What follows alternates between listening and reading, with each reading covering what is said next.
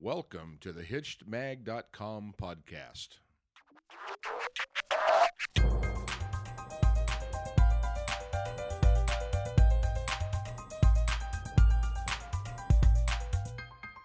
Hey everybody, welcome back. This is Steve Cooper, Editor-in-Chief of HitchedMag.com. I'm joined again with Dr. Noelle Nelson. Hi, Noelle. Hi, Steve. We are going to do one today on greening your marriage, or really it's making your relationship, making your marriage sustainable, which, I guess could be good for the environment, but it's really making your marriage survive and thrive and grow and continue the excitement beyond just the first couple years. So I guess my first question for you would be, why is it so hard to keep your marriage fresh and exciting? You know, Steve, we all bump into this one because it's not that you love your partner less. That's not usually what it's about. But it's about life. It's kids get in the way, and work gets in the way, and chores, and then just plain fatigue. So all that necessary humdrum of everyday life, it literally bleeds out onto the marriage. So the marriage starts to feel routine. Okay. Even though the love can be as intact as ever. Yeah. I mean, so part of marriage, though, is stability. Like, people, when they get married, it's like, okay, we're settled, we have a stable relationship, the commitment is permanent.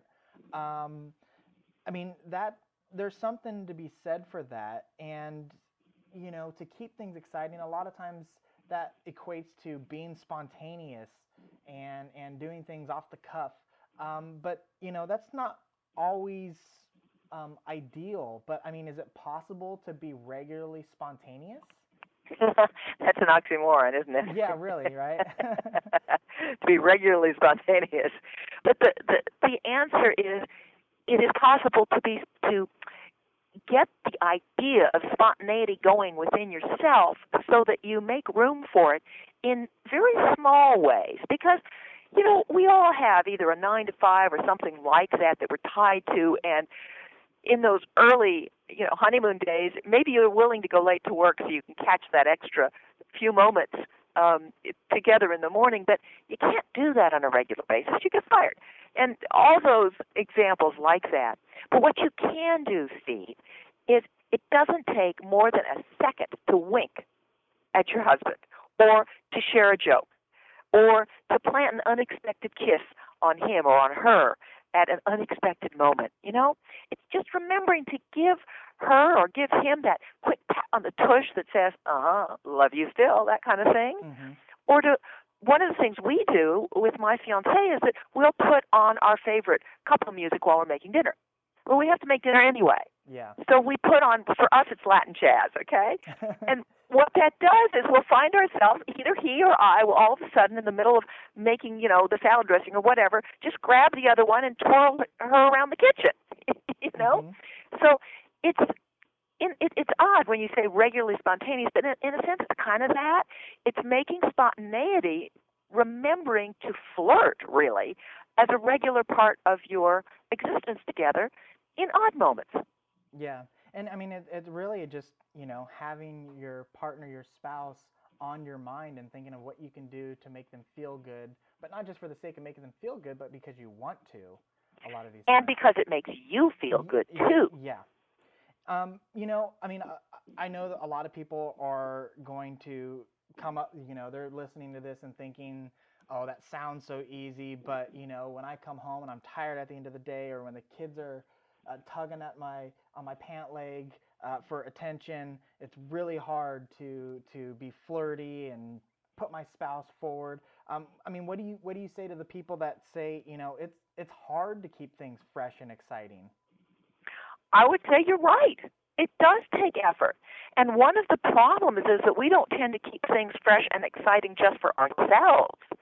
We become stale, if you will, because of that constant routine and chores and the side of life that never seems to let up. So I would say the first thing you need to do is give a little bit, it doesn't take much, of attention to keeping yourself fresh and exciting. You can join an online book club, or where you chat for 15 minutes every now and then about a favorite book, or take a course online, or a course once a week down at the local Y or something like that, or subscribe to a magazine you never would usually, like Popular Science. I have discovered that Popular Science is full of little anecdotes and stuff. And what those kinds of things do for you, Steve, is they expand you. Now you actually have something to share. Because that's the other problem, is we get sort of into those routine ruts, and we cease to have anything kind of fresh to share. And how many times can you say, oh, God, the kids, you know?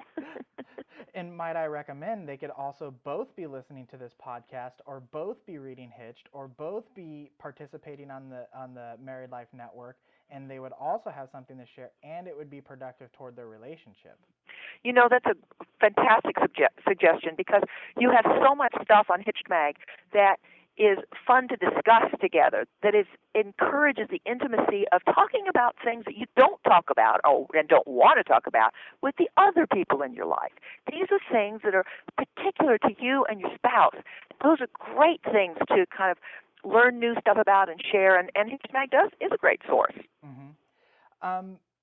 Now, what I find sometimes is that the negatives in life and in the relationship begin to take over.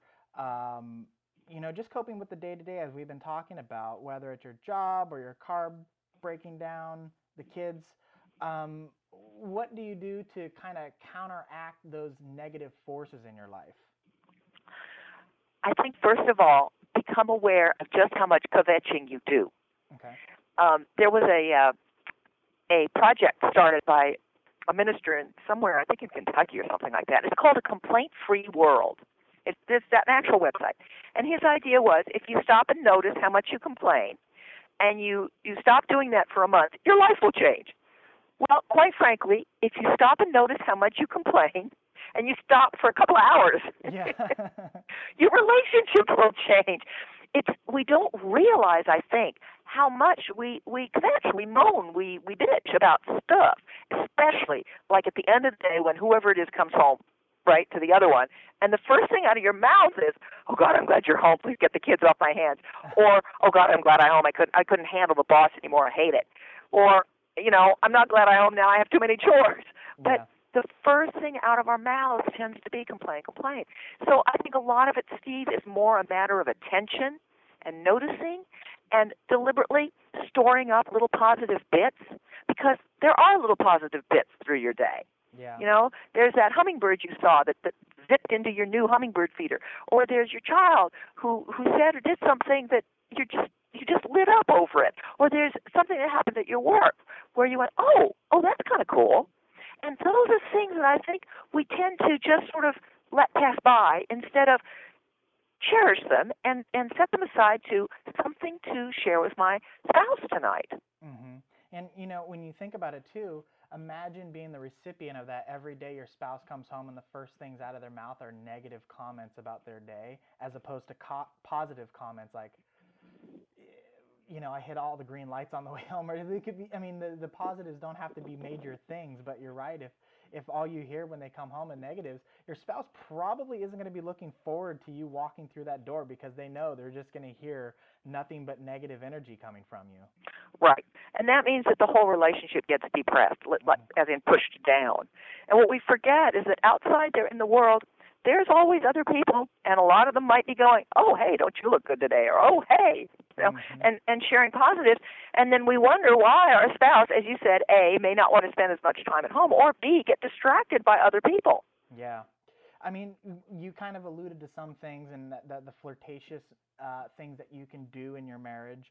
What are some other things that you can do to keep your marriage sustainable, keep it green, as you will? Right. I think the first thing is to stop doing only the things you always do. In other words, if your pattern on your date night, or your pattern on the one day you manage to get the sitter is dinner and a movie, then break that and deliberately go picnic in an aquarium. Mm-hmm. In other words, even small towns these days are just filled with quote stuff to do that's not horrendously expensive, and are new things that you can share. In other words, if you haven't been to the aquarium, in a couple of years, and you go with your spouse, much to your surprise, you'll find out that it isn't the sharks that are fascinating him, it's the seahorses. And you go, oh, that's cool. Why? In other words, you can learn new things both about yourself and about the other when you share new things together. And it doesn't mean, go on a hunt for the most extreme exotic stuff you can find. It's not really about that. I mean, it's the zoo. It's the museum. It's walking through the botanical garden. It's going to a film noir instead of your usual, chick flick. It's anything where you break your own routine for the purpose of exploring each other in a new way, because that's what you did when you were courting. Mm-hmm. One of the things, and I think this was brought up, and I can't remember if it was with a conversation with you or with another one of the experts, but it was brought up about, going even in a small town, even a place that you might have grown up in, going and getting like their visitor's guide and flipping through it and just start seeing what's in there, because a lot of times you forget, and when you have company come over, those are the only times that you go and visit a lot of these attractions or points of interest. But you and your spouse can do these things too. That's such a great idea, Steve, because most of us live in places where there are, stuff for visitors to see, and we don't go at all. Yep. Matter of fact, we may even send the occasional visitor out to do it by themselves. Yep. Terrible. And we do. We have such a rich environment in every conceivable way. No matter what your taste is, you'll find things that would appeal to you and your spouse. But always, the more you're willing to go somewhere that you ordinarily go, I remember one, Steve, in particular. I remember someone saying to me, Noelle, you and Russell should really go and try this Chinese cooking class. It's just one afternoon.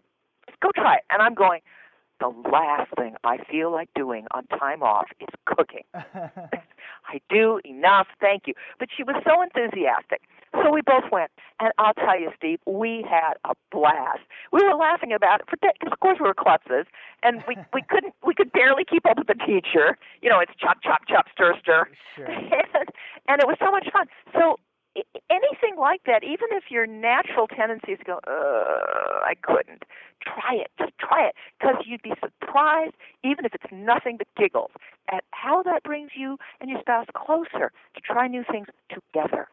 And see, and now you guys are twirling together in the kitchen listening to Latin jazz. Absolutely. Noelle, this has been a great episode. I'm always excited to have you on, but our time has run out. So thank you very much for your time. Oh, it's my pleasure. Everybody listening, a little bit more information for you. Dr. Noelle Nelson is a relationship expert, a popular speaker in the U.S. and abroad, and she's also the author of 9 best-selling books, her most recent being Your Man is Wonderful. You can get more information at yourmaniswonderful.com. Her other recent book is Dangerous Relationships, and you can find all the information about Noelle at her website, noellenelson.com. And lastly, Noelle is running a contest, Toad to Prince, and you only have a couple days left to actually enter.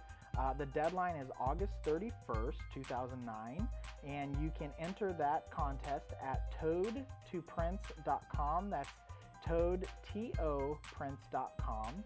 And of course, you can find all of her information, her past articles and podcasts on hitchedmag.com, and also read her blog on, in addition to her site, we also have her blog on the Married Life Network.